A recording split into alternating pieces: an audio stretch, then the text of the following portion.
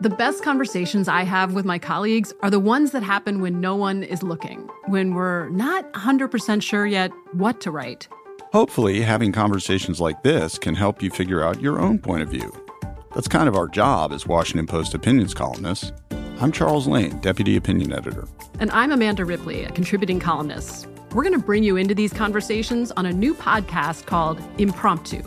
Follow Impromptu now, wherever you listen. Xfinity has free premium networks for everyone this month, no matter what kind of entertainment you love. Addicted to true crime? Catch killer cases and more spine-tingling shows on A&E Crime Central. Crave adventure? Explore Asian action movies on Hi-YAH. Searching for something extreme? Check out skating, snowboarding, and more on Fuel TV Plus, the global home of action sports. And find crowd-pleasing bops on iHeartRadio's Hit Nation playlist. There's new free shows and movies to love every week. Say free this week in your Xfinity voice remote. You know you've got a comeback in you. When you take the next step, you're going to make it count. For your career, for your family, for your life. You can earn a degree you're proud of with Purdue Global. Purdue Global is backed by Purdue University, one of the nation's most respected and innovative public universities. This is your chance. This is your opportunity. This is your comeback. Purdue Global, Purdue's online university for working adults. Start your comeback today at purdueglobal.edu. I'm Katya Adler, host of The Global Story. Over the last 25 years, I've covered conflicts in the Middle East, political and economic crises in Europe, drug cartels in Mexico. Now I'm covering the stories behind the news all over the world in conversation with those who break it. Join me Monday to Friday to find out what's happening, why, and what it all means. Follow The Global Story from the BBC wherever you listen to podcasts. Thinking Sideways is not supported by Being a Playa. Instead, it's supported by the generous donations of our listeners on Patreon. Visit patreon.com/thinkingsideways to learn more. And thanks. Thinking Sideways. I don't understand. Does not compute. You never know. Insufficient data to formulate a reply. What? Stories of things we simply don't know the answer to. Hi there. Welcome again to another episode of Thinking Sideways. I'm your host, Joe, joined as always by Devin and Steve. All right, so we're going to talk about a really fun mystery this week. We're going to talk about Amelia Earhart and Fred Noonan and what happened to them possibly. Maybe. Yeah. Theoretically. Yeah. So I'm sure you've heard about Amelia, but just in case you haven't, I'll just give you a brief rundown. She was an early female pioneer of aviation. And she flew across the Atlantic, for example. I think the first woman to fly across the Atlantic. And she was when she disappeared, she was on a round-the-world flight. She would have been the first woman. Yeah, to fly around the world. You just sound very unimpressed. Like, I guess she was... Yeah. I don't know. She was an important female figure in history. What Joe's trying to do is that we're trying to give just a real brief overview of Amelia because there's so much to the story. I think it's probably why you're getting Yeah. I mean, if you go to her wiki page, you can read all about her life. So by all means, do that if you want to. But do that instead. Yeah, exactly. And also, Fred Noonan was her navigator. He was considered one of the best navigators around. He was also a licensed ship captain, had a ton of experience with marine and flight navigation. Excuse me, is. What's that? Is, maybe. Oh, that's true. You might still be alive. Yeah, possibly. Good point. Yeah. Okay, sorry about that. And Amelia and Fred, if you're out there listening, drop us a postcard. Yeah. Because so many people still use those. I know. Anyway, on July 2nd, 1937, he and Amelia were heading out over the Pacific Ocean on their third to last leg of their round-the-world trip.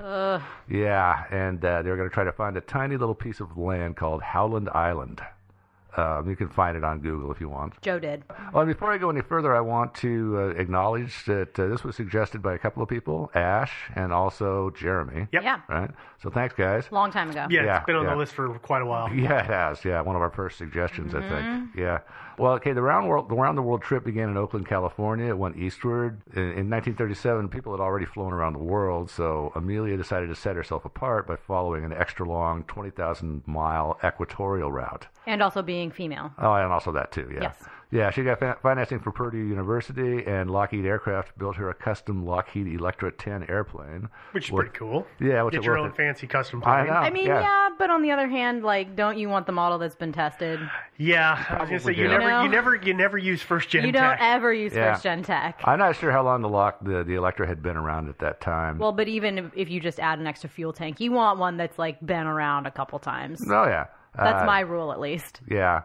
So, yeah, the extra big fuel tank was one thing, but what strikes me as strange about this is that they didn't incorporate a navigation dome. What's a navigation dome? Because in the old days, before they had all this fancy stuff that we had these days, you had to use a sextant, and like when you're flying at night, actually get a fix on a star. Oh. Skylight in the top of the plane, basically. Basically, yeah, it's bubbles. Like a hemispheric glass bubble that they built into the tops of a lot of planes back in those days. And why they didn't build one into this plane, I don't know, but it would have been a good idea. For fun. I think it's because they were relying on the technology they had of the new radios and stuff like that. I don't think they felt like they needed it as much. First gen tech. Yeah. It seems like they were going to use radio direction finding technology in this particular little thing of Amelia's, but it didn't really work out too well. Is there some consideration for aerodynamics as well? Like, were they trying to make the plane more aerodynamic? It's conceivable. I don't know. To extend the fuel life? Yeah. I don't know. That's a good question. That is. I don't know. Thank you. Yeah. The first try, this actually was her second try at her round the world thing. Yeah. Yeah, she tried one time before, and she flew from Oakland to Honolulu successfully. Good. And, and so that means that she was flying from east to west. East to west. Instead of what she ended up doing in the end, which was flying the opposite way. Yeah, exactly. West to east. Yeah. In Honolulu, she was taking off her second leg, and she had an unfortunate incident that's still a little controversial. She ground looped, essentially, which meant that on takeoff, one wingtip caught the ground, and she just sort of spun around and did a huge amount of damage to her plane. Did it spin around? I always got the impression that the ground loop is where one hits and then, it's the equal and opposite reaction. It pushes it the other way, and so they waggle back and forth. Because I've seen planes doing that when they're taking off, and they kind of one tip, then the other wingtip back and forth on their central axis. Oh, I guess. No, it's defined as a rapid rotation of a plane in the horizontal plane. Oh, okay. So it is spinning. Yeah. So my impression is it's like one wing gets caught, basically. And it pivots. Around. Yeah. Okay. That's where I misunderstood it. Yeah. Anyway, the plane was severely damaged. It had to be shipped back to California to be fixed, and it's controversial. I mean, that's Amelia, a lot of damage. Yeah, Amelia claimed that her right tire blew out, which may or may not be true. And other people have blamed pilot error. So she's controversial. There might be a certain amount of bias with some of these people who said that she was not so hot of a pilot after all. Well, I was going to say that's a lot of problems with this story is that people are holding back because either they think because she was a woman, she wasn't a good pilot, or because she was a woman pilot, they don't want to point out any of her flaws and her abilities. Yeah. It's a weird catch-22. Yeah, kind of is. Oh, and also there was some mention in the story at the end of 1937 that supposedly Fred Noonan told his wife, he had just recently remarried, told her about the blowout, if it was a blowout, that he didn't think it was an accident. He thought it was sabotage. Oh. Yeah. But okay. I'll talk a little bit more about this article. It was in True Magazine. I think that's probably what it should not be called, but it's a pretty lurid article. Yeah. Okay, anyway, back to our trip. Her second attempt. Yeah, second try. They leave Oakland for Miami. And then at Miami, they made the fateful decision to remove their trailing antenna, which really might have saved their bacon later. Joe, what's a trailing antenna? Thank you, Devin. Exactly. I will just do that for this entire episode. Don't worry. Exactly. Yeah, I was going to explain that. A trailing antenna is something that you, in those days at least, antennas were less sophisticated. So generally speaking, and I'm not an expert on radios at all, but my understanding of this is that in order to broadcast on the 500 kilohertz band, which is the Marine Distress Band, I think, you have to have an antenna of a certain length. Sure. And it'd be too much a longer antenna than you could actually accommodate inside or mounted on the fuselage of it. So it's got to be longer. So what you do is it's a long end wire antenna with a lead weight on the end, and then you Toss it out the window, essentially? No, you don't. You deploy it out a hole in the back. So toss it out the window. Exactly. No, it goes out a hole in the fuselage in the back, and then then it's got an electric winch. Yeah. And so after you take off, you deploy it, and then before you land, you better remember to reel it back in. Or you destroy it. What would be the reason that one would disconnect that? It seems like it's a fairly innocuous thing. Yeah, apparently, I guess they felt it was just too much of a nuisance to have to reel it in every time you land the plane. So why not just deploy it? Yeah, that was my question. Yeah. It doesn't seem like it's a tremendously heavy thing. Yeah, no, I know. It's not like weighing them down a whole lot. It's probably a couple of pounds total in weight. So yeah. Just don't eat a couple meals maybe, and you're. Well, it's probably more than a couple of pounds for the electric winch and everything else, but still, it wasn't that much, and it's a little inexplicable. For me, I would want to have everything. I would just want to have that extra radio, just in case one of the radios goes out. And the big part of the problem with this whole thing for Amelia and Fred is that the radio wasn't quite working right, and that kind of hosed them in the end. First gen tech. Yeah. And just a brief mention here, they were talking, before they hired or brought Fred on to the project, they were talking to another navigator whose name was Bradford Washburn. Mm-hmm. And they asked him, it was Amelia and her husband were asking him, well, if we want to go from New Guinea to Howland Island, it's going to be really tough to find. What do you think we need to do? And he said, you have to have a trailing antenna. And for communications, and you have to have a radio operator on the island. Amelia didn't want to go with the trailing antenna, and so he backed out. Smart move, dude. Yeah, for him. Okay. I'm sure he was patting himself on the back. I mean, he probably wasn't happy about it, but still. So the jump from from Lae, Papua New Guinea. It's a town on the east coast of Papua New Guinea. As I said, the third to last leg, it was expected to take at least 18 to 20 hours. And the Electra was capable of flying 24 hours under ideal conditions if the tanks were full. And I've heard varying accounts of this. Most say that the tanks were full when they left Lae, but I've also seen a few other accounts that say that no, she only had about 950 gallons of gas. Well, how much was the tank? Sorry. The tank, I've heard varying estimates about that. 1,200? 11 to 1,200. So she, 80%? Is that 80%? I don't know, around there, yeah. But apparently there was a grass airstrip at Lae, and it was only 3,000 feet long, and apparently, according to some authorities that I've heard, she couldn't take off with much more weight than she had, and they actually offloaded a bunch of weight just so they could make it up with fuel. So they took some stuff off at Lae. The Navy was cooperating with the mission. The Coast Guard cutter Itasca was stationed at Howland Island. And also the tug, the USS Ontario, was stationed midway between Lae and Howland. And then the USS Swan was stationed beyond Howland Island to the east.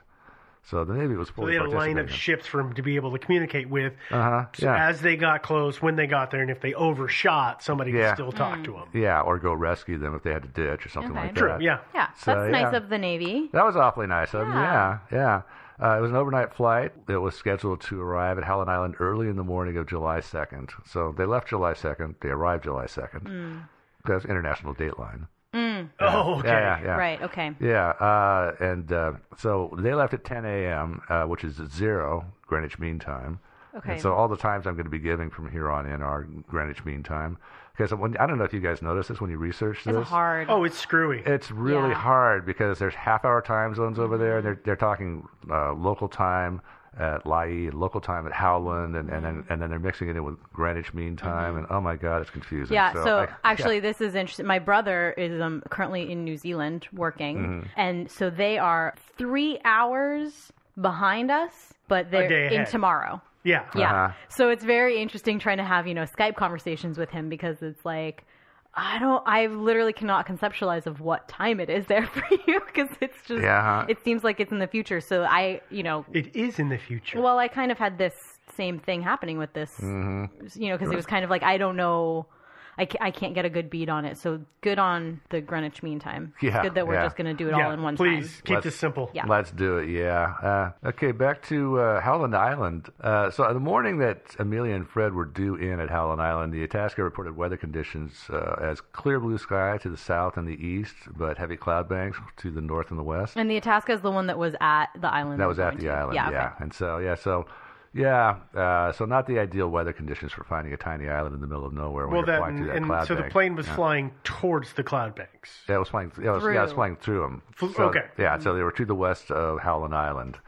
There were a decent number of radio messages, but I'm not going to list them all. There's a lot. There were a lot, but when they were getting close to Howland at 17:47 GMT, Amelia radioed, "We're 200 miles out. Please take a bearing on our signal," and she started whistling into the microphone.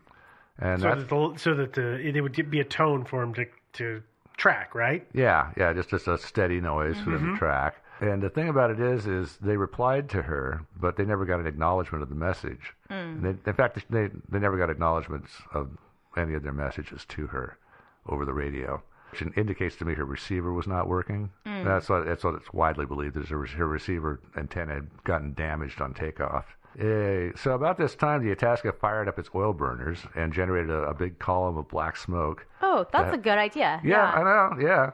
The commander of the ship said later that should have been visible for 40-plus miles to the south and east. And if Amelia was flying at 1,000 feet, which she said she was. Well, but I've also heard that if she was coming from slightly, I think it was a slightly different direction, it could have very easily blended in with the clouds. Yeah, possible. Depending on where she was. It's funny, as I looked up this ship, and I was like, it's got guns. Why the hell weren't they just firing off shots to make a bunch of noise so she could home in on that? That's not a bad idea. Yes, Didn't have guns at that time.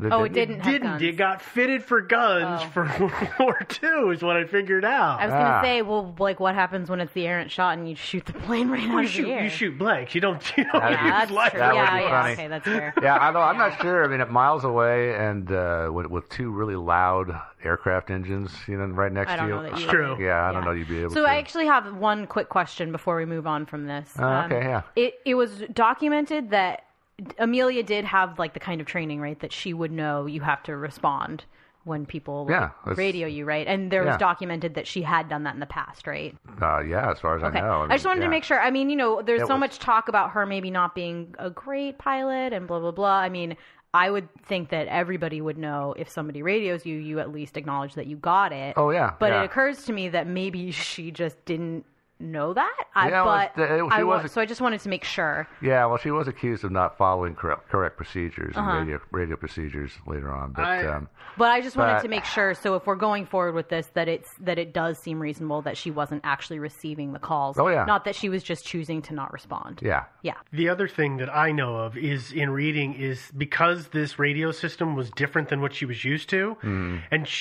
one account I read, it was like she got like a half hour of training on it. At it's Lockheed. Is that who made this? Yeah. When she was picking up, they gave her a half hour walkthrough of how the radio worked. Yeah. Oh. So and also if something wasn't right, she may not have been known how to identify that or correct for it. Yeah, it was like her radio direction finder, I think, is the one that she got just a really quick overview on, and that was it. Yeah. Well, and I guess it's also possible she wasn't totally clear on how it worked, and she may have thought she was hitting the button the right way or thought she was holding her head the right way, and she wasn't. Yeah. And nobody's saying to her, like, hey, did you hear what we were saying?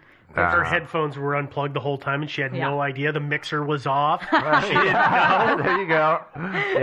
Yeah. Okay, all right, sorry. But back to what the commander said. He said that it was doubtful that the smoke would have been visible for more than 20 miles to the north and west, which is where she was coming from. Back to the messages. 1817 GMT. She radios that they were 100 miles out and low on gas. And along about this time, her voice was starting to get a little bit of an edge in it, I hear. I can imagine. Yeah. But this is the part that I find a little inexplicable, is why it was, she must not have been getting any messages from the Itasca or anybody else. Mm-hmm. So at that point, don't you conclude that your receiver is busted and turn around and go back to La'i? Isn't that what... Not if you're running low on gas. Well, I was going to say, Joe, she's been How going far for out is 18 hours. Well, no, I'm not saying at this point. She must have known earlier in the flight, well before the halfway point. And her receiver wasn't working. How could you not deduce that your receiver Well, do we know, was there a storm? Yeah, there was Any a storm. kind of interference that could have knocked them out on mid-flight, so they wouldn't have known that they weren't receiving? So suddenly they didn't find out that they weren't receiving until... Not possible. Until they suddenly weren't receiving from the ship, and they were like, well, we are too far now to turn around, so we're just going to have to go. Point of no return. Yeah. Yeah, it could have been. That could have been. Maybe they got struck by lightning or something like that. I don't know, like maybe a duck hit it or something. I mean, not a duck. You know what I mean? A seafaring duck. Yeah, something like that. Yeah, you know. But I mean, is that a reasonable thing to say? I suppose to counter with that? The prevailing theory is that it was damaged on takeoff and it wouldn't have been working the entire flight. Sure. And so they should have figured something out, like when they were communicating with the tower and not hearing the tower in Papua New Guinea responding to them. Yeah. I mean, but anyway, for whatever reason, they just kept journeyed going. on. I think that maybe they figured that they'd be able to find this place, you know. And certainly, if the weather had been better, you know, the weather didn't help at all. They had a headwind for one thing. So back to the messages here. They got their last message on the Itasca at 2014 GMT. She said that they were on a line. I think it was line of position 157/337. Can you explain what that means? I'm still not 100% positive that I understand. Yeah. I definitely don't understand. What do those numbers mean? 157. Okay, so that's latitude and longitude. No. That's that's in a circle. There's 360 degrees. Right. What? So right, exactly. And so 0 on that circle is north. Right. 180 degrees is south. Okay. So 157 degrees is like south-southeast. Okay. Okay. So I've never done bearings like this, so that's why I was a little confused by what they were saying. So they're south-southeast. What? Yeah. So south-southeast is between south and southeast. Right. No, I know, but it's and then what's the? They can't give their position. What's because they don't exactly know it. Yeah, 337 is just the opposite, like north-northwest. Oh, so she was either going south-south. So that's the thing. She didn't say what direction on that line that they were going. Oh, they were on. Oh, I see. Okay. Yeah. Okay. Yeah, and so it's believed that what Fred Noonan had done was what he was going to do is get them out there, take a bearing off the sun or however he could get a bearing, presumably the sun, and determine their longitude. So if they're at the correct longitude for the island, for Howland Island, then they make a right turn and head down that line to hit the island. But so that's theoretically what he was doing. I see. Okay. Yeah. So I assume that they were running south on that line, but we actually don't know. She didn't say. Okay. Yeah. And and they may they not have really known either, right? They would have known, but they would have known which direction they were going. But we just had no way of knowing if they were going north on that line. Right. Or of course they would have known. I'm sorry. Yeah, they I don't must know. have known. Yeah. I don't know what I'm thinking. I'm being a dummy. Okay, so and that was the correct longitude for the island? Latitude? Longitude? Yeah. It appears not, because they never showed up. So she also said at the end of that message, she was switching to 6210, different frequency. The Itasca radio back telling her not to change her frequency. But apparently she did anyway, because that's the last they ever heard of her. Did they switch frequencies? I don't know why they couldn't just switch over to 6210, really. I'm not sure. They may not have had the radio to do that. They may not have. That might have been part of the problem. I mean, radios back in those days were a lot more crude than they are today. Yeah, for sure. You know? Although very narrow bandwidth. Yeah. I guess for me, my initial reaction is always like, she was in a small plane. Like, they had a giant naval ship. Really, the radio on her plane was more sophisticated than theirs. But again, you're right. You make a good point that the ship was not new at that time. No, but it's so it may have gotten the latest radio technology 10 years prior. Yeah, that's true. Yeah. So it's a good point that you guys are bringing up, because it is totally my impulse to be like, what do you mean? Her plane was more advanced than a giant battleship. I don't get it. I know. But you're right. I'm not really sure what the issue was there. You would think that they would have the capability of operating on a bunch of different frequencies, including that one, but it might be that their radio was busted. Yeah. Or it was old. Yeah. Well, then certain frequencies are only used in certain areas, on land versus sea, stuff like that. So I mean, I'm completely ignorant here. I know that we're going to get a lot of practice. hate mail from ham radio operators. Probably. They're going to kill us. I know. But actually, there were 3 more messages. I mean, 2014 GMT is the one that's always listed as the last one, but I read that actually the radio operator at Nauru, which was back at the halfway point on that island on 6210, did hear 3 more messages at 2031, 2033, and 2054 GMT. So within the span of about a half hour. Yeah. And what did... Less than happened. Well, I don't know what the contents were. I've never been able to find that, but he did send a telegram that was eventually made it to the Coast Guard about the messages. He mentioned the last message. He said that the last message sounded just like the person in the previous messages, but that the person was shouting and the sound of the airplane's engines, which had been present in previous messages, was gone. So I'd probably be shouting I too. would too. Yeah. Yeah, absolutely. A lot of things. So that is what we know about Amelia. That's the last we heard of her. And there's a lot of theories out there, and they started almost immediately. Of course. Yeah. She was a very public figure. And she was doing a very public thing. Yeah. You recall I mentioned that article in True Magazine? Yeah. Yeah, okay. The not so true article? That's one of the first theories that came out, is that they were assassinated. Yeah. So that was in the December 1937 issue of True Magazine. It claimed that Amelia and Fred were spying for the U.S. government. We're in theory section, by the way, right? Oh, yeah. We are in the theory section. Yeah. Sorry about that. I should have made that just clear. making sure. Yeah. This article notes that it was very risky to make the hop to Howland Island, and it would have made more sense to travel around the Pacific Rim, like, say, Japan, the Aleutians, Seattle. If you ignore completely what they were doing, yeah, you're right. Yeah, well, she wanted to do the whole equatorial thing, first of all. Yeah, I know. But still, there's a good point. I mean, trying to find Howland Island in the middle of a vast ocean was kind of risky. And so obviously they were suspicious of True Magazine of why they took this very risky route. And the answer, they believed, was that they had something in their possession that they didn't want the Japanese to see. Yeah. Apparently they'd been doing a lot of spying on their around-the-world trip, and they had a lot of top-secret info that needed to be delivered to the U.S. government. In the form of developed pictures, is that what they're saying? Undeveloped film. Oh, who knows? Yeah. I guess it has to be undeveloped. They don't have a processing. But that's my argument against this theory, because it's like, well, but if it's undeveloped film, then they can say, yeah, we've been taking pictures of our world record journey. I know. Why do you have 800 rolls of film? Because it's a long trip, okay? Yeah. Why? There's a lot of water to take pictures of. I go to the bathroom and take 12 selfies. I don't know what you want from me, okay? Yeah, I know. But why are the pictures all of military installations? I don't know. Yeah. It all looks like military installations from 1,000 feet, right? Yeah, that's true.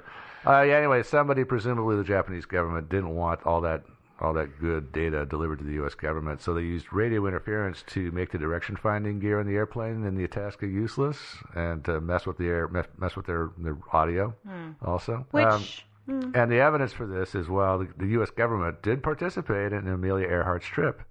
Well, with stationing those 3 ships and everything. That's about it for evidence. Let's just ignore the fact that she was friends with the current First Lady at that time. Who she is and her connections had nothing to do with her being able to arrange all of that. No. Oh, yeah. Well, but I mean, also, it's not my impression, correct me if I'm wrong, that these naval ships were usually stationed in New York and made a huge transatlantic journey all the way over to this little area to be stationed in these areas. They were kind of stationed in that general vicinity anyway. It was a short jog for them to just go plant themselves 100 miles from where they usually were. I don't know if they were stationed in the Philippines or Pearl Harbor. Right, but it's not as they weren't that far. Yeah, it's not like they sailed halfway around the world to get there. And again, it's kind of an exciting thing for the people who are on the ship, right? All of the Marines, Navy men. Sorry, seamen. Maybe I didn't actually say this, but actually 2 of them were Navy ships, but the Itasca was a Coast Guard cutter. Okay. Oh, that's right. Yeah. So, but anyways, for the men that were stationed on the ships, it's something interesting for them. It's helping an American citizen achieve a world record. It's a famous American. Everybody wants to help. America. Yeah. I mean, we do stuff like that all the time already still. Right. Totally. So, yeah, I mean, it's not suspicious. So, and of course, this argument, or this article, they did make a mention of Fred Noonan saying to his wife, supposedly, that they'd been sabotaged in Honolulu when they ground looped. When did that article come out again? December 1937. Okay. Is that article the first mention of Fred Noonan's concern over Amelia's or over sabotage? Is that where it came from? Probably. That's the first that I know of. Yeah, I've never seen it. I'd never seen it dated prior to that. Now that I think about it, it's like I wonder if we've discovered where the source of it is. It wouldn't surprise me. Yeah. No. Yeah. No. This might be the first the source for all the spying allegations and everything too. You know, it could be. Another source was there was a movie that came out in I think 1943 that was kind of loosely based on. There's been several of them. Mm-hmm. Yeah, this one was. In this one, she was spying for the U.S. government, and that sort of helped to put that whole they were spying thing into the popular. Well, so where are we saying they were spying? I mean, like where along the equator? That's was like very tactical at that point. Yeah, exactly. I mean, the area that they disappeared in, it's there in the Pacific. Mm-hmm. There were islands that were under Japanese control at that time. But that's really the only thing. I mean, it's not like they would have gone to, let's say, Germany is the first one that pops into mind. That's way out of the way. Yeah. I mean, nobody major pops up as somebody that I would say you would need to be spying on. Mm-hmm. I would just say, like, as a counter to that, not that any of us in this room, like, actually believe this, but I just really want to hammer it home, right? That's a really popular, in the public eye, long way to go about spying on tiny little islands that aren't really tactically relevant. Yeah, right?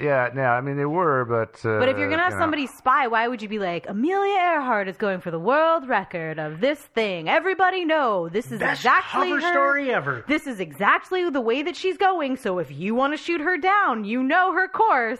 Why would you do that? Why wouldn't you just throw somebody in the air and have them go for it? Yeah, sure. Throw somebody in the air? Yeah, I said that. You're right. Yeah.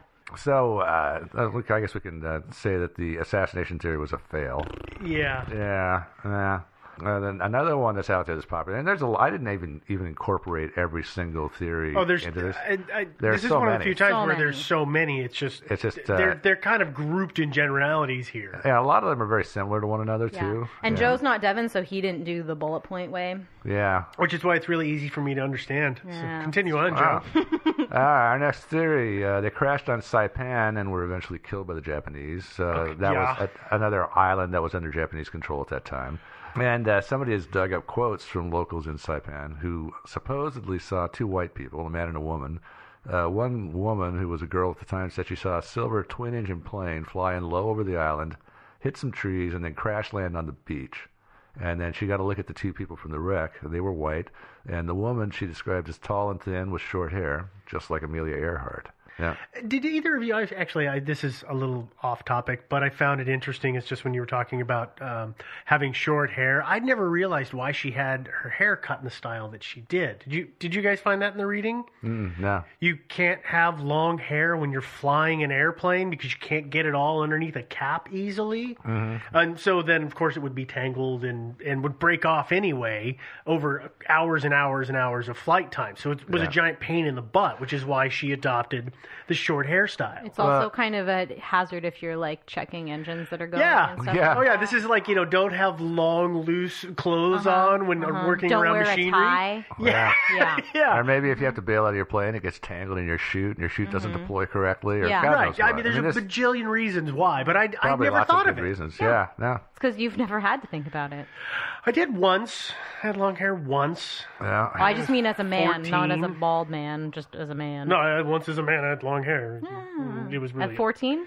Yeah, it was a rat tail. Man? Can we continue on? Yeah, Yes. okay. Leaving my hairstyles. So what's the problem with this theory? Well, Saipan is due north of La'i. Yeah, that's a pretty big one. That's a real gigantic navigational error. Like even I wouldn't make that error probably. Yeah. Also, in 1987, the lieutenant governor of Saipan said, in an interview on this topic, said that reporters were coming to the island and offering people money to say that they had seen two white people. And in 1937, there were white people living on Saipan. Somebody could, in good conscience, take the money and say, yeah, sure, I saw two white people. I saw a whole bunch of them yesterday. Yeah, I know. Yeah. I got to give this one a fail. I would totally agree with that. Okay, this one is kind of a variant that actually has them wind up in Saipan after all. In fact, several of these have them winding up in Saipan for miscellaneous reasons. But this theory is that they took a detour over the Marshall Islands to do some spying for the government and were shot down by the Japanese. The Japanese were occupying the Marshall Islands, and that's to the north of where all of our Amelia Earhart action is going on, well to the north.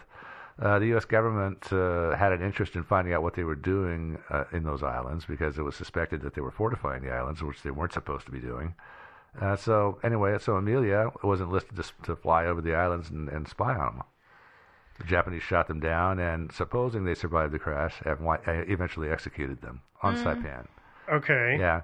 In a magazine called Air Classics, a guy named, this is in April 1998, a guy named Roland Reineck.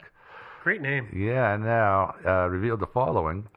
This is a whole big Stonewall cover-up theory here. Okay. Of the whole thing. In April 1938, Paul Montz, who had been a technical advisor for Amelia Earhart, wrote to Eleanor Roosevelt asking if she would use her influence to get him a copy of the official report of the cutter Itasca. Because they were good friends, her and Eleanor. Her and Eleanor, yeah, they were. Or at least, if not good friends. They were friends. They were friends, yeah. He had asked the Coast Guard for a copy of the report, but they said that they wouldn't release it to him. They had to go through the right channels or something? Apparently, yeah. So Eleanor sent the letter to Henry Morgenthau with a note. Henry Morgenthau was Secretary of the Treasury and one of FDR's closest advisors. And on May 13th, 1938, and this eventually turned up, actually, in the files at the National Archives. Morgenthau called Eleanor Roosevelt and spoke with her secretary. And he said to her, and I quote, "This letter that Mrs. Roosevelt wrote me about trying to get the report on Amelia Earhart. Now, I've been given a verbal report. If we're going to release this, it's just going to smear the whole reputation of Amelia Earhart. If we ever release the report of the Itasca on Amelia Earhart, any reputation she's got is gone. Now, I know what the Navy did, I know what the Itasca did, and I know how Amelia Earhart absolutely disregarded orders, and if we ever release this thing, goodbye Amelia Earhart's reputation." Unquote. Now, some people took this to mean that Morgenthau was thinking that her reputation would be ruined if people found out that she'd been spying for Uncle Sam. I don't take it that way. I don't take it that way. I was going to say, am I the only one who feels like he's saying she screwed up? Yeah. I mean, there's even in the official story, right? It says she changed frequencies, and obviously that was a huge misstep, right? She ignored our instructions. Yeah. Yeah, and I'm sure if she could hear the instructions, she disregarded them. Right. Yeah. But why would you? I guess if she couldn't hear them, then it's understandable she might have been following a process she had done before. I guess it's also possible. It's just occurring to me that she changed frequencies because she couldn't hear anything and thought, "Ooh, good point." Maybe that's it. Maybe they're not getting what I'm saying, maybe so I that's better why change frequencies." Cycle through the frequencies. Not and just necessarily. keep going. Yeah, not a bad idea. But, it might be like what you're saying, too, with the whole thing about getting hit by lightning and having it go out halfway through. Maybe a fuse. Or something hitting. I mean, even a piece of hail. A chunk fuse. of something. Like I said, a fuse could have blown. Yeah. Maybe she just didn't know. I mean, it could have happened. I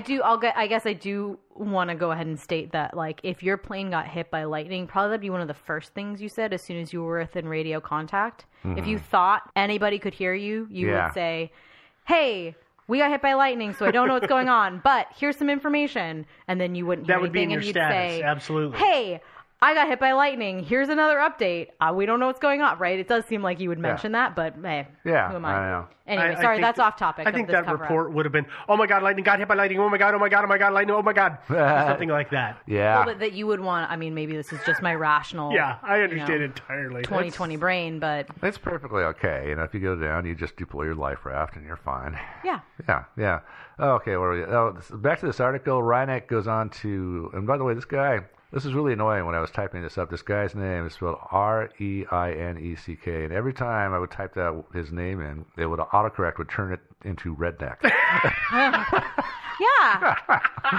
Yeah. So not redneck. Yeah. I finally just gave up. He's redneck. Thanks, Google. Yeah.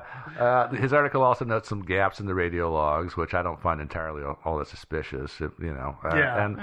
And he makes note of a letter that had been received by the U.S. Army saying that Amelia had been shot down by the Japanese. And then last of all, he talks about a request from Daniel Akaka of Hawaii in 1991 to Treasury Secretary Nicholas Brady.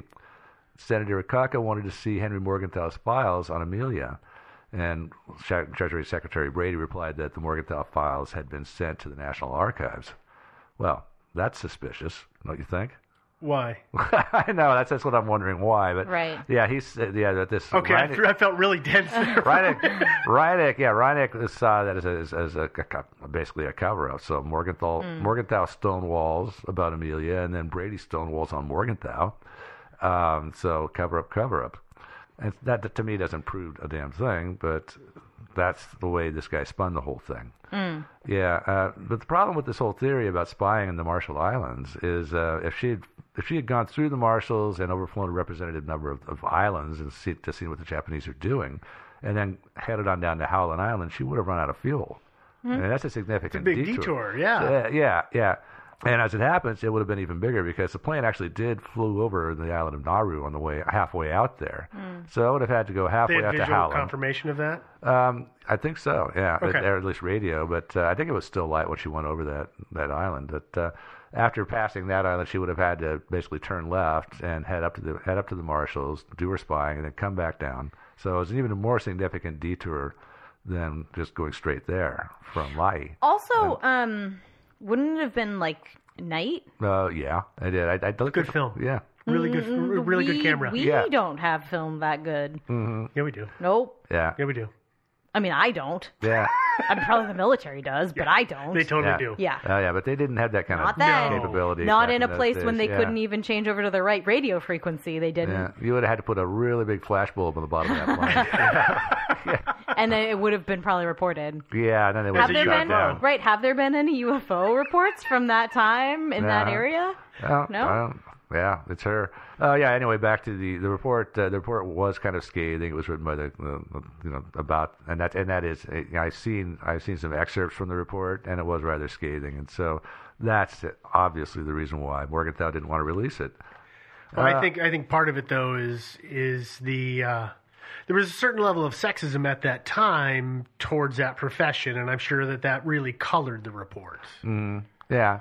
Yeah, or influenced so that it was in the tone that it was in. Yeah, there probably was some bias on the part of at least some of these people. Mm-hmm. There's no doubt about that. Yeah, I shouldn't say no doubt. I mean, there could have been. I don't know that there was.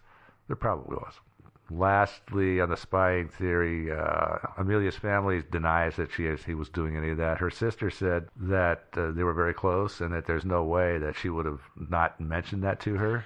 Discussed it with her. I'm just gonna say again, it seems like a really bad. If you're trying to do something covert, why would you tack it on to something where you're literally publicizing the hell out of it? Exactly. You know.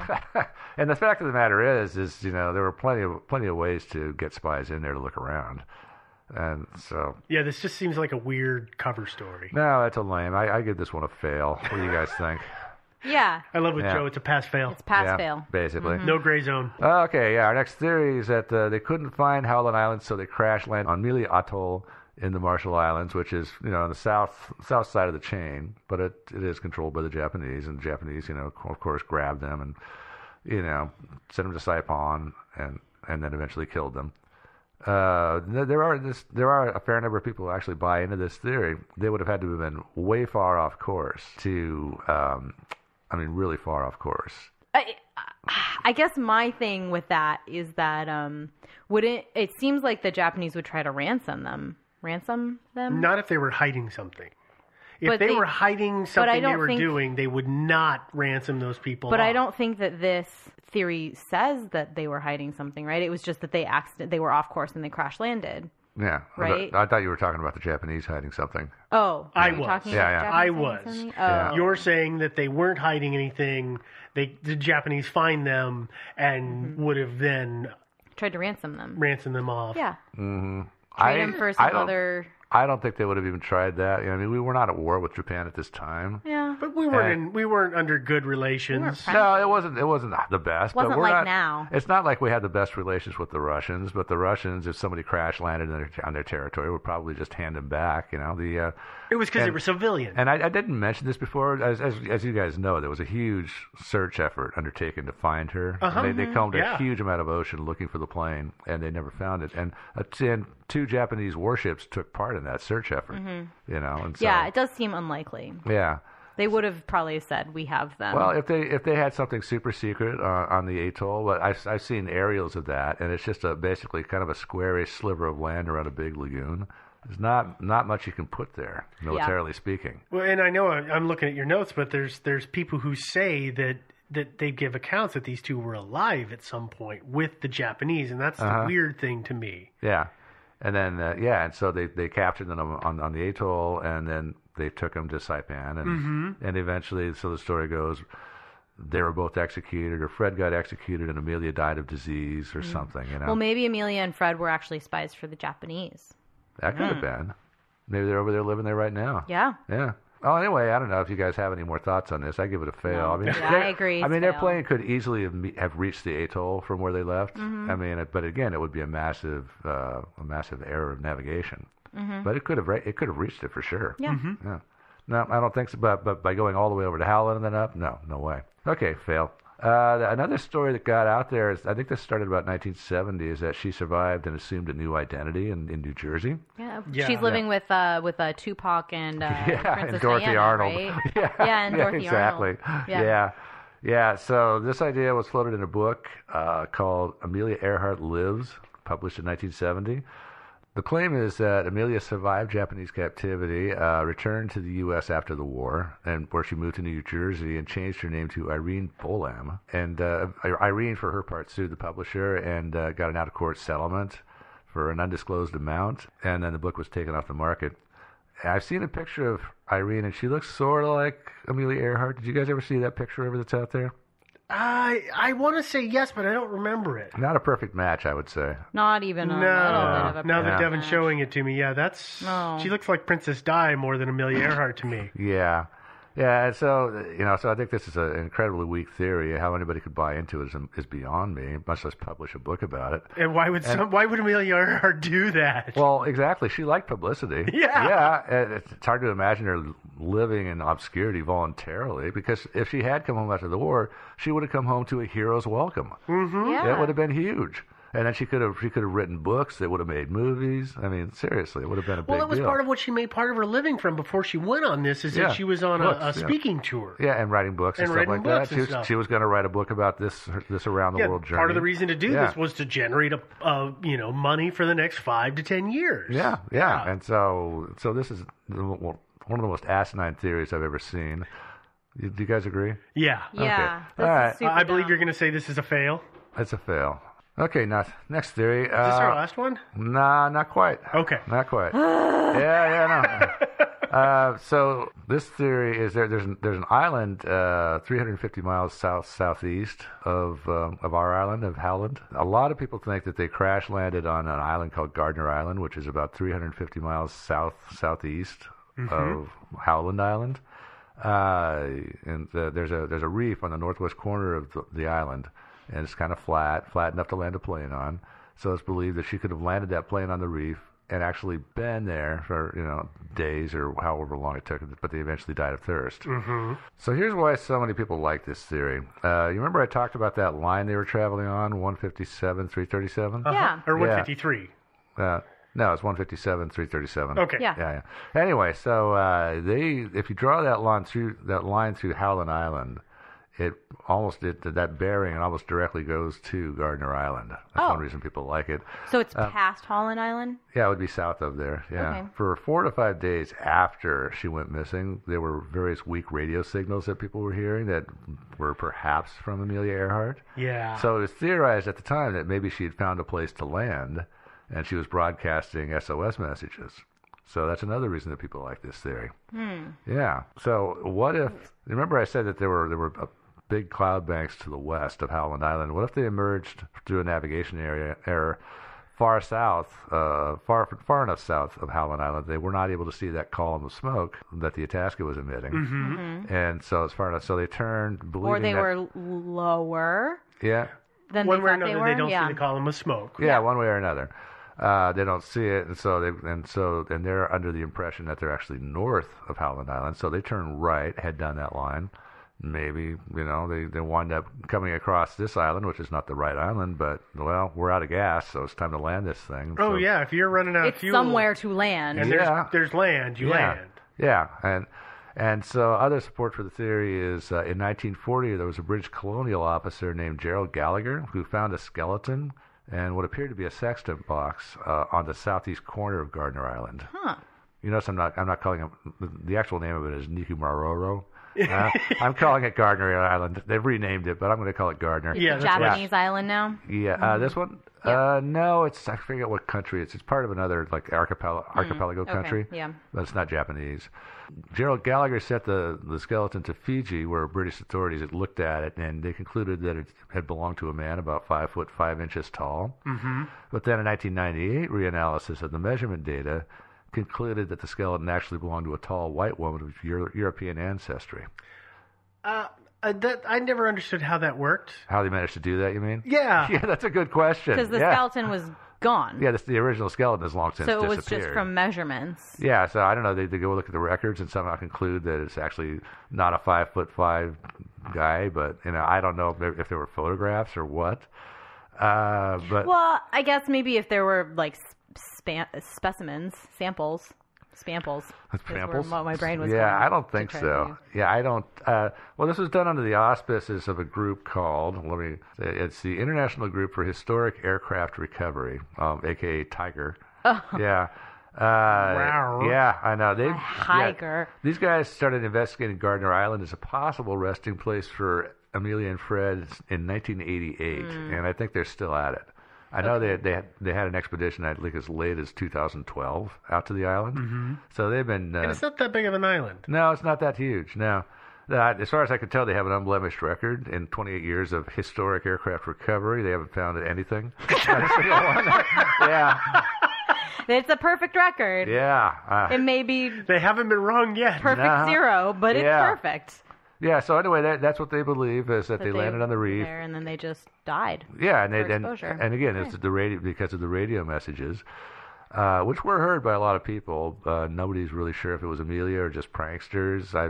Could have been a lot of pranksters. So the thing that I read was that because everybody knew that she was missing and they were on that frequency, a lot of people were calling. Mm-hmm. And I'd read this and somebody said, there was so much traffic on there that it was kind of jammed up, and you got little wisps of transmissions that were just too low to make out, but you could kind of hear something. Mm-hmm. And so people were like, oh no, that's this guy was saying that's what's happening, is that it's just too many people on the band, and they're all talking, and it's just degrading the signal, so you're just picking up little bits here and there. Yep. When normally there's, let's say, 5 people in the Pacific using it, there's now 500. That's a problem. Mm-hmm. Yeah, it is a problem. And they usually regulate things like that. I know there are a lot of military frequencies where you cannot, as a civilian, be on. So usually they regulate stuff like that, but I guess this one they weren't regulating. Yeah, and this might have been all over the frequency range too. I'm not sure. And also could have been under the auspice of like, let's all listen to see if we can hear her. Mm-hmm. Then they might have been a little more lenient at that point. That is the thing to do, is just for everybody to just shut up and stay off the radio and just listen. That would have been the thing to do. Instead, there was people calling, Amelia, can you hear us? Amelia. So then you hear the ghost of, this bits of a voice through the static, Amelia, and you hear, somebody says, Amelia Earhart, are you there? And it translates to, Amelia Earhart is there. Mm-hmm. Yeah. I mean, this happens. Exactly, and it's the dumbest thing, because, obviously, if Amelia and Fred have a working radio, they're going to be on it trying to get, calling you, don't you think? Yeah. Yeah. Oh, but anyway, there was one notable instance, which was a girl named Betty Clank, who was living in Florida at the time. This is a hell of a skip if she got the radio skip. Yeah, but it's not unheard of, but it is a hell of a skip. You're right, halfway around the world. Uh-huh. Yeah. But she was fiddling with her dad's shortwave radio, and she heard a woman's voice saying, "This is Amelia Earhart, help me." So she listened to this transmission for 3 hours or so and took notes. And years later, she gave those notes to Rick Gillespie, who is the head of Tiger. Tiger, or whatever you call him. And I've seen copies of the notes. They're not too readable. You can make sense. Somebody's transcribed them, so they're making them much easier to read. Mm-hmm. It was mostly a woman's voice, but there was a man's voice in the background, and apparently he sounded kind of agitated. And at one point he says he's got to leave because, quote, "the water's knee deep. Let me out," unquote.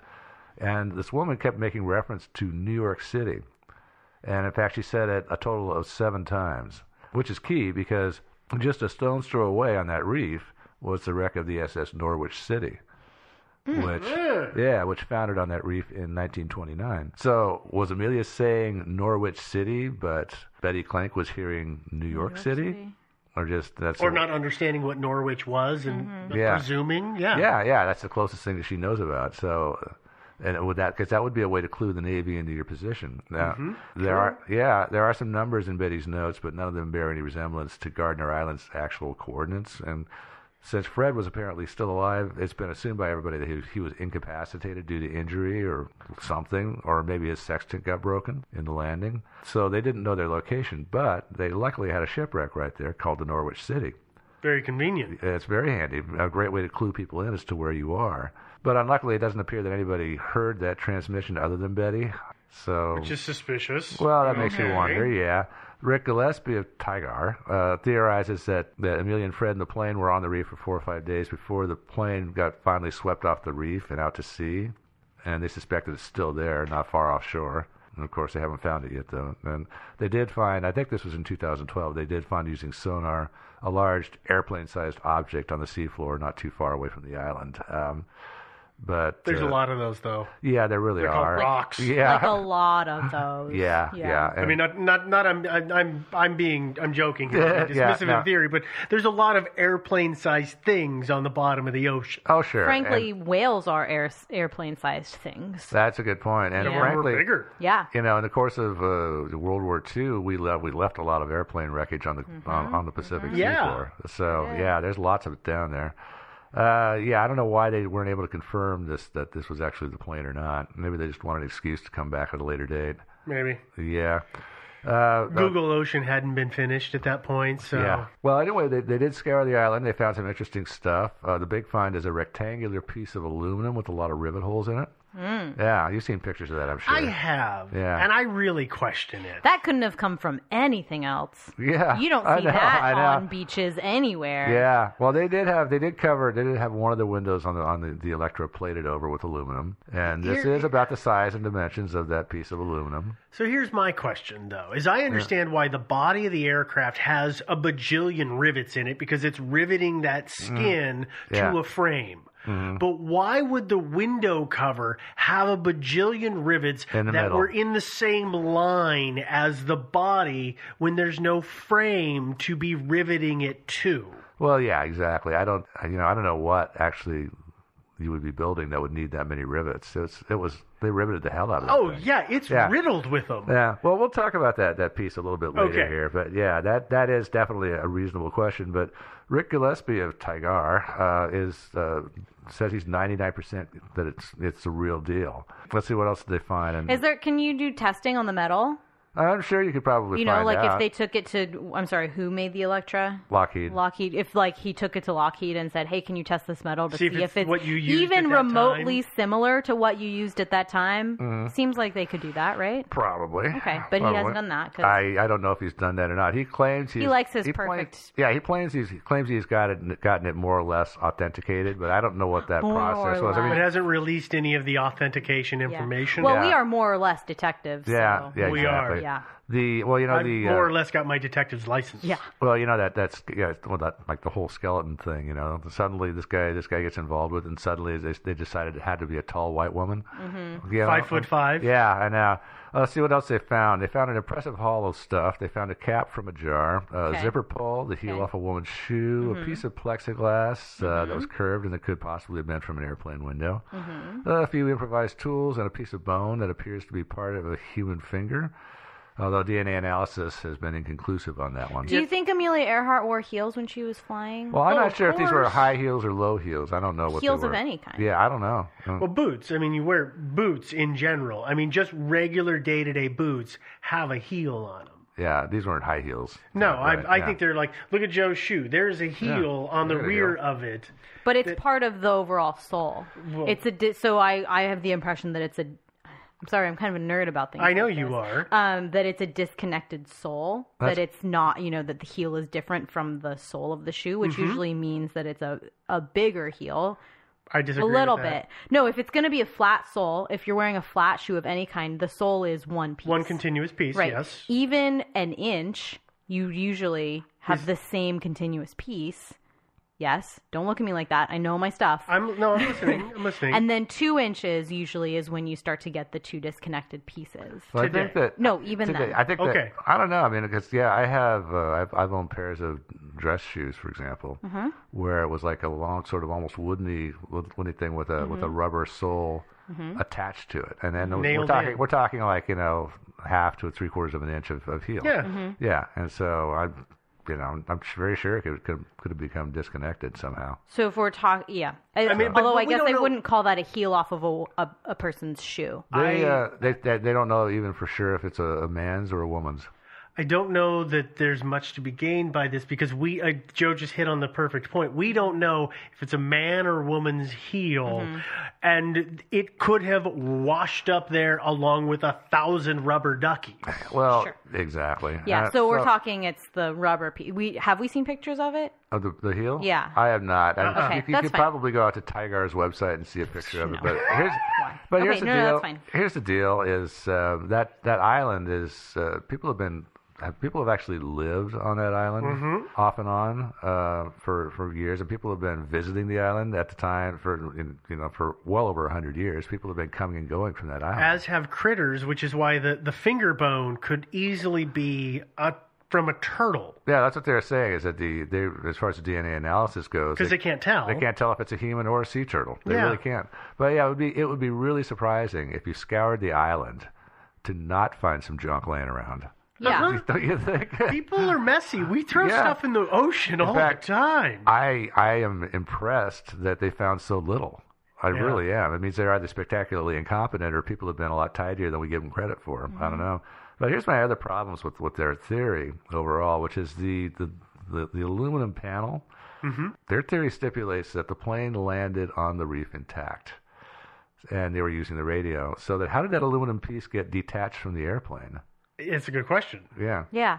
All right. Next up, Betty Clank's notes. Remember the notes from Norwich City to New York City. And I looked in there, and there are lots of references to New York City, but nowhere near that is the word wreck or shipwreck. Because think about it. Now imagine that. I could see you saying, we are near the Norwich City, expecting everybody to understand that the Norwich is a wreck. Yeah. Here's a question. When was it that Betty was listening? Betty, right? Yeah. Betty. Supposedly it was like the afternoon of July 5th.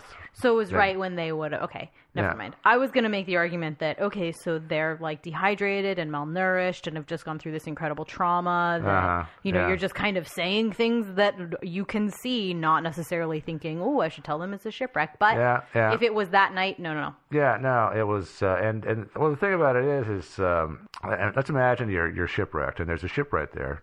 It's called the Bob Jones, the SS Bob Jones, and you want to be found. So if you have half an ounce of brains, you're not going to be saying Bob Jones, Bob Jones, Bob Jones. No, you're not going to say that. You're going to say the wreck of the Bob Jones, the shipwreck of the Bob Jones is here. Or if anything else, the USS Bob Jones. Yeah. And this does assume that she was, that she was hearing Amelia Earhart or she was transcribing whatever from that first night, because if you take a couple days of dehydration and malnourishment and stuff like that, it's much easier to see that you're just literally like rock, ship, ocean, tree. True. But the island it was surveyed later that year by an expert. I was going to talk about that. It had well over 100 big, healthy coconut trees. Okay. Yeah, which so you could say they could easily, lots of that stuff. So here's my next problem with their theory, which is, the plane was washed off the reef by wave action, but wouldn't it be more likely that breakers would have been coming in from outside the island and pushed the plane off into the lagoon? I would say not even more likely. It seems more likely physically, to me. yes. I actually want to play devil's advocate because you're presuming that it is landed in the middle of and sitting on top of the reef instead of just barely resting on the exterior edge of the reef, which when it breaks free and it's sinking, it would slide back down. Just the wave action would break whatever was holding it. It does seem like then it would just be sitting like right next to the reef. I'm in agreement with you on that point, but I'm saying I think that, yes, it should have gone inwards, but it could easily have gone outwards. Yeah. And then flown through the ocean for several miles. It is true, because that thing with that big-ass empty tank, a lot of air. It would have, I don't know that it would have been positively buoyant, but it definitely wouldn't have been too terribly negatively buoyant. So it could have easily floated a long ways away. Yeah. Yeah, especially with those big old wings. You know, it could just drift on for miles probably. Yeah. Here's my next problem with it, though, is that it really does appear from the radio transmissions they were getting stronger and stronger. I mean, it appears that Amelia and Fred were very close to Howland Island before they made that turn and headed south. Mm-hmm. And it just seems they just did not have enough gas to get all the way to Gardner Island. But what do you guys think? I agree. Yeah. I think. Yeah, I mean, it's even at perfect mileage, I think it's a stretch to say they got there. And they definitely weren't getting perfect mileage. No, they weren't. They with the headwinds and everything else. And here's my last problem with it, is that Navy planes searched the island. I mean, they searched all the islands in the vicinity. Mm-hmm. They would have seen it. Yeah, they flew around it on July 9th, and they circled it, and they flew over it and everything. And they looked at it pretty carefully, and they saw nothing. And, of course, as you say, they could have died of thirst, except that's only if they're really, really stupid, or they found no way to crack open coconuts. Which would mean there's no rocks. Yeah, and I got they used their heel of their shoe, which we did find. It is a wide sole, not a high heel. It's the rubber off of the bottom of one of those, yeah. You know, I'm sure they must have had something on the plane. Mm-hmm. Yeah. Or a rock. Or a rock, yeah. Or a rock, I know. Exactly. Literally a rock will do it. I saw Castaway, it works. Yeah, I know. That's a historic documentary, right? Yeah. Yeah. So anyway, besides those guys, in October 1937, a British Colonial Service survey team went to the island and spent 3 days surveying it. Those were the guys that I think they counted 111 big coconut trees with lots of coconuts on them. They said that there was just scads and scads of fish in the lagoon, and big coconut crabs, which would be real good eats and probably not that hard to catch. And so there was plenty of stuff to keep them alive there. And last of all, there would have been a lot of stuff if their plane was actually on the reef. Wouldn't you have offloaded everything that you could off of that plane onto the island? That's presuming that you're able to get back to the plane easily. Well, apparently they were, because they kept going to the plane to make radio calls. Radio contact, yeah. Yeah. Maybe they stayed in the plane. It could be that they stayed in the plane too. They may have said, that is a long way, and I can't make that swim, and oh God, sharks, because we're all afraid of sharks. I'm sorry. Oh, no, and so they just say, screw it, we're going to stay here where we can use our radio, which is weird because the radio probably would have been dead in the water, but okay, whatever. Yeah. Well, no, the reef was actually, somebody did an analysis of that whole thing, of the tides and everything, and the reef was actually high and dry. Oh, was it? Most of the time. I mean, it was not always completely high and dry, but I think the water rose up over the top of it, but not a huge amount. Okay. Although the tides varied from day to day. I was under the presumption that it would have been partially submerged at all times. That was my presumption. No. I would, I guess, piggyback on the argument that Steve was making earlier, that the plane could have been on the outer edge of the reef, kind of like, almost like a car over a cliff, right? And so you kind of have to say, well, yeah, there's usable stuff in there, but if I go back in there and get sucked down with it, I'm done. So let's just stay where we're at with the things we have. Yeah, but you would assume that they had something. But they would have taken something with you. If the plane plops down and isn't moving, you grab whatever you can. You get your go bag of stuff and you go. Yeah. Oh, and they had, as far as I know, unless they were really, really stupid and they threw it away, they had a life raft in there. Although, to be fair, they threw away their antennas, so they might have I know. They were offloading stuff to reduce weight, right? Yeah. Before they left on this last leg. Who needs a life raft? Yeah, I mean, so really. nobody really knows. I mean, I suppose you could say with perfect common sense, say, hey, if we go down, we're just gonna break up and die anyway. So who needs a life raft? So maybe that's what they were thinking. I don't know. Those life rafts are really heavy. That's true. Okay, so anyway, it still amazes me that so many people take this theory seriously. Mm-hmm. Yeah, I have a lot of problems with it. I think it's the hope. I guess. Because that's the thing. We encounter this. Yeah. Well, and we encounter this in a lot of stories, right? The logical answer is this person disappeared. These people are dead. This happened. And I know that sounds really jaded, but that is the logical answer. But as humans, we want to assume that these other human beings survived. And don't forget also that there's some people that make money off this stuff. Oh, absolutely. Yeah. I mean, so Rick Gillespie and Tiger, they made a good living off this stuff. Absolutely. You know? Yeah. So Yeah. So maybe I should start doing something like this. I don't know. Like a podcast about stuff like this or whatever. Yeah, there you go. Yeah. Crazy. Yeah. Well, let's get on to our last theory. Now, speaking of, we're going to break up in the air anyway. Yeah, right? Yeah, I know. So this is there are people who really believe this. In fact, it seems kind of obvious, actually. So they faced headwinds throughout the trip. I had heard 26.5 miles an hour, but let's assume it was intermittent. So I concluded an average headwind of 20 miles an hour, just for fun. Optimum airspeed for the Electra was 145 miles an hour for the best fuel economy, which is, of course, you're going to want the best bang for your buck fuel-wise if you're Amelia and Fred. I was told that Amelia intended to fly at 142 to 145 mph. That would give the Electra a ground speed of, we're assuming again, 20 miles an hour average headwinds. That would be a ground speed of 125 miles an hour.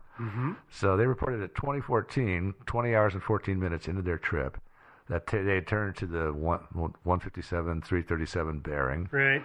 So if their ground speed was 125 miles an hour, they would have been 2,529 miles into the trip, and 27 miles short of Gardner Island. Yeah.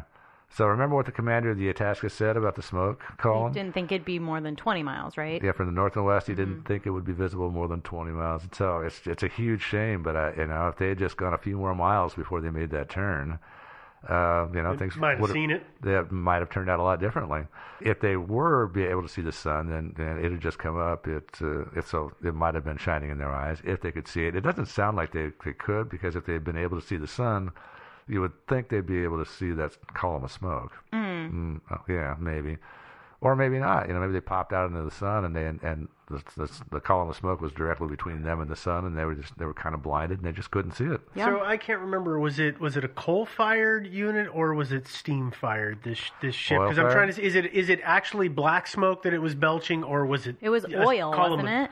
Yeah. Steam or oil, or what was it? Yeah, no, it was some kind of sooty thing. I'm not sure. Okay. So it would have been it wouldn't have been a steam cloud that could have blended. Okay. I just suddenly couldn't grab that bit of information. Yeah, I believe it was coal-fired. I probably should have checked on that. Sorry. But I guess also coming out of a bunch of clouds, you might think, well, there's another freaking cloud.